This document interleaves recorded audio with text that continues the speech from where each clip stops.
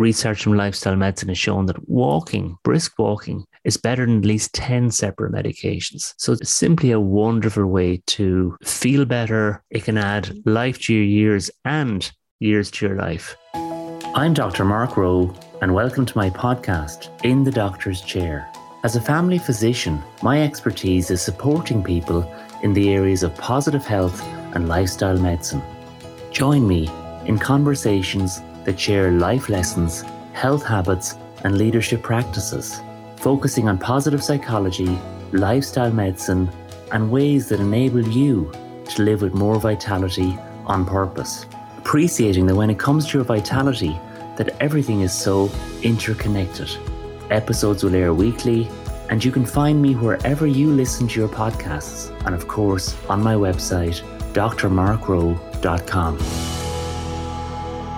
As a practicing family doctor with expertise in lifestyle as medicine, my purpose is to encourage and support you in terms of positive health, personal growth, and all things well-being. As I say, to never stop starting. Each month on a live webinar, I teach learning by doing and learning by being, the why and the how of health-enhancing habits, giving you the science as well as support strategies to live with more vitality. I'd like to invite you to join my Self-Development Club. To learn more and to sign up, visit drmarkrowe.com. Let your footsteps do the talking.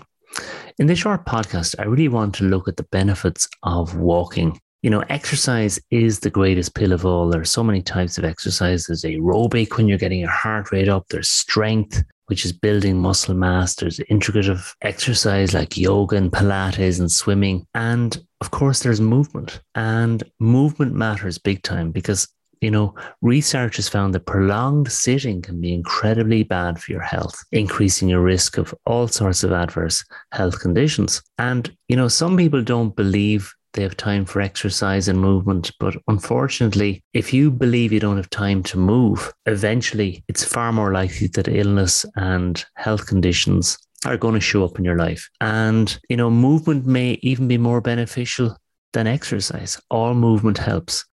You may have heard of this idea of 10,000 steps a day. And you know, that comes from a Japanese company that built a pedometer after the Tokyo Olympics in 1964. And they called it Manpo Kai, and Manpo Kai translates in English to 10,000 steps. You know, the phenomenon of 10,000 steps a day was born after the Tokyo Olympics. And the reality is you don't have to walk 10,000 steps a day. Be great if you could, be great if you did. 10,000 steps equates to about 8 kilometers or 5 miles. But what I want to say is that all movement matters. Every step counts. And it can really make such a difference between accelerated aging, between high risk of chronic adverse health conditions versus healthier aging, reducing the risk of chronic health conditions, boosting your vitality and adding so much more quality in life to your years. You know, I think lifestyle medicine would say you should aim for at least 150 minutes of brisk walking each week, but more is more. In other words, more walking generally leads to more benefits. So I want to talk about what brisk walking is, why it benefits your health and well-being, and a few simple strategies at the end to really support you in bringing more movement into your everyday life. So, you know, you can define brisk walking in one of 3 ways. Firstly, you can use the talk test. And the talk test means when you're walking, can you talk or sing? So if you can talk comfortably while you're walking, you know, that's probably moderately intense exercise. If you can't sing. So, you know, if you can sing, the pace is probably a bit slow. Whereas, you know, if you can't even talk comfortably, then the pace is probably a bit vigorous. So, you know, moderately intense exercise with the talk test means you can talk while walking, but you can't sing. Secondly, you could check your steps per minute. And there was a very interesting study in the British Journal of Sports Medicine which showed that if you can do at least 100 steps in a minute, you're walking fast enough to reap substantial health benefits. And thirdly, you can check your pulse. And, you know, to feel your pulse, you just use the tip of your second and third finger, feel the inside of your wrist just below the thumb. Don't use your thumb as using that to feel your pulse. The thumb has a pulse of its own and it may make reading your pulse more challenging and more difficult. So use your second and third finger and simply count the number of beats for 15 seconds and multiply by 4, and that's your beats per minute. An average resting pulse is about 70. Lower than that is probably more athletic. And when you are doing moderately intense walking, you want your pulse to be 50 to 70% of your age adjusted max. So your maximum heart rate is 220 minus your age. So if you're age 30, your maximum heart rate would be 220 minus 30, which is 190. And then 50 to 70% of that would be a range of 95 to about 133. 85% of that, which would be a more vigorous exercise, would give you a pulse of about 162. If you're older, if you're age 50, for example, your max heart rate again is 220 minus your age, in this case minus 50, so that's 170. And then you want your pulse while you're exercising to be between 50 and 70% of the 170. That gives you a range of 85 to about 120. And for vigorous exercise, it will be 85% of that, which would give you a rate of about 145. So checking your pulse and seeing where your pulse rate is when you're exercising can give you a good idea of whether you're getting into your target zone or not. And of course, if you're experiencing symptoms, any chest discomfort or any shortness of breath or any dizziness while you're exercising, you should always stop and see your doctor and get yourself checked out. But generally, if you start low and go slow, building up a sustainable walking habit generally shouldn't lead to any cause for concern. So now that you're building the habit of at least 150 minutes of moderately intense exercise, in other words, brisk walking each week, what sort of benefits, what sort of health and well-being gains can you begin to look forward to? Well, as you move and walk, you start to bring oxygen-rich blood into your muscles and brain, so it boosts your brain functioning. It boosts all the muscles in your body. It strengthens your heart. It reduces your risk of heart attack. It reduces your risk of stroke. It reduces your risk of diabetes. It supports your joints and reduces your risk of arthritis. It reduces pain because when you move, you release natural pain-killing endorphins, which help relieve and alleviate pain, raise your pain threshold, and as well as that, make you feel more calm, energized, and optimistic. Moving and exercising can strengthen your immune system and, make you less susceptible to viral infections and keep your immune system more robust. You can improve your posture and you can strengthen your bones when you're walking. And, overall, in terms of your physical health, research from lifestyle medicine has shown that brisk walking, is better than at least 10 separate medications. So it's simply a wonderful way to feel better. It can add life to your years and years to your life. Research has shown that, walking at a slow pace can reduce your mortality rate by 20%. Whereas if you walk at a brisk pace, perhaps up to about 4 miles per hour, you can reduce your risk of mortality by 24%. So, basically it is a great investment in your health and well-being and your overall vitality. Walking, of course, strengthens the muscles in your legs, tones you, and it's a wonderful way to simply recharge from the stresses of a tough day. From a mental and emotional well-being point of view, you release that biochemical cocktail of brilliance when you're walking. You feel more creative, particularly when you're walking in nature. Not only does it reduce ruminative thoughts, but it builds creativity, boosts mood, enhances resilience, and can support divergent thinking. A simple 30-minute walk in nature can give you at least twice as many potential solutions to a challenging problem because it supports flow. It supports the free flow of ideas. And, that's another thing about walking, is that it really can get you into that flow state where you're in the zone, peak performance, peak experience, where you're really, mindfully present, and all of those positivity chemicals and endorphins are really,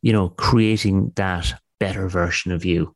From a mental health point of view, walking for as little as 10 minutes can reduce symptoms of anxiety. It's a great way to boost your mood. It can be a great buffer in terms of protecting you against toxic stress and anxiety and depression. And walk with other people, and it's a great way to strengthen and support relationships as well. I think there's a few other benefits just to talk about.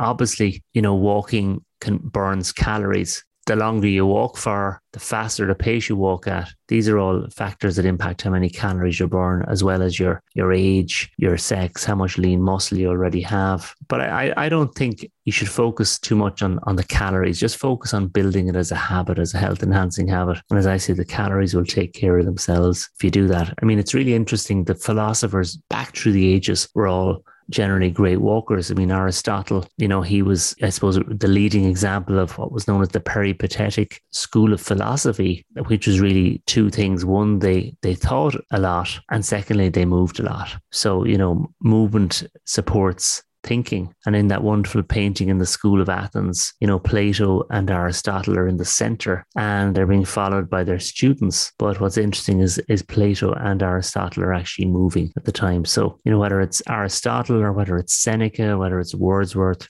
or whether it's Einstein, if you look at the great thinkers going back over time, they generally moved a lot. So it's a wonderful way to begin to, release that brain fog and really become more creative, become more intuitive, become more attuned and really focused and really sharpen your cognitive edge. So here are some pointers to bring more walking into your life. I mean, just safety first. Obviously, if you have any medical issues, talk to your doctor about a good program for you. Make sure you wear proper fitting shoes. It sounds such a simple point, but it can be so important to wear shoes or runners that have enough space in them so you can wiggle your toes and gives you enough stability through the arch of your foot, enough shock absorption. And of course, if you're walking in poorly lit conditions, always wear reflective gear so that you can be seen. And it's always interesting to me how people don't wear reflective gear, when it's dusk, and it can be very difficult to be seen if you're walking and someone else is driving. So just be mindful of that. To increase your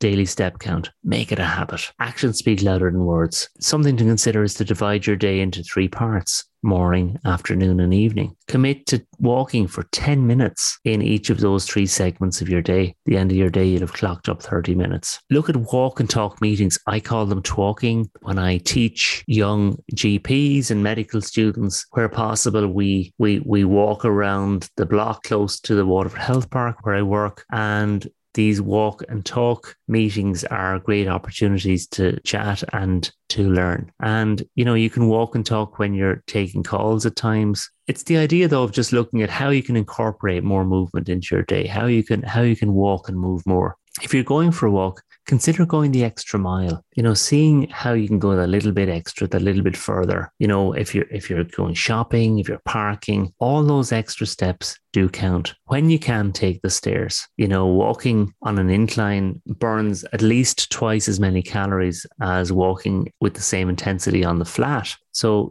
taking the stairs when you can, and maybe coming back down the stairs and going up a second time if you've got time. It's amazing how all those extra steps add up. And of course, it's so important to have an accountability partner. Have someone or some people or a group that you may walk with, that can massively improve your commitment when willpower is low.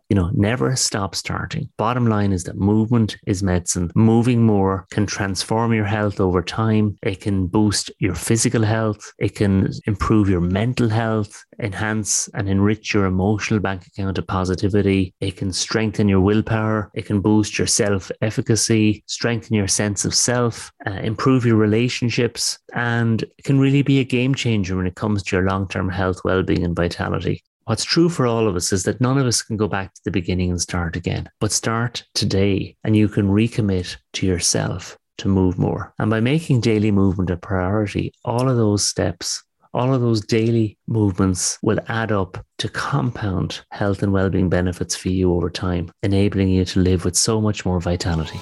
Thank you for listening to my podcast, In the Doctor's Chair. For further resources to support you to live with more vitality, please visit my website, drmarkrowe.com.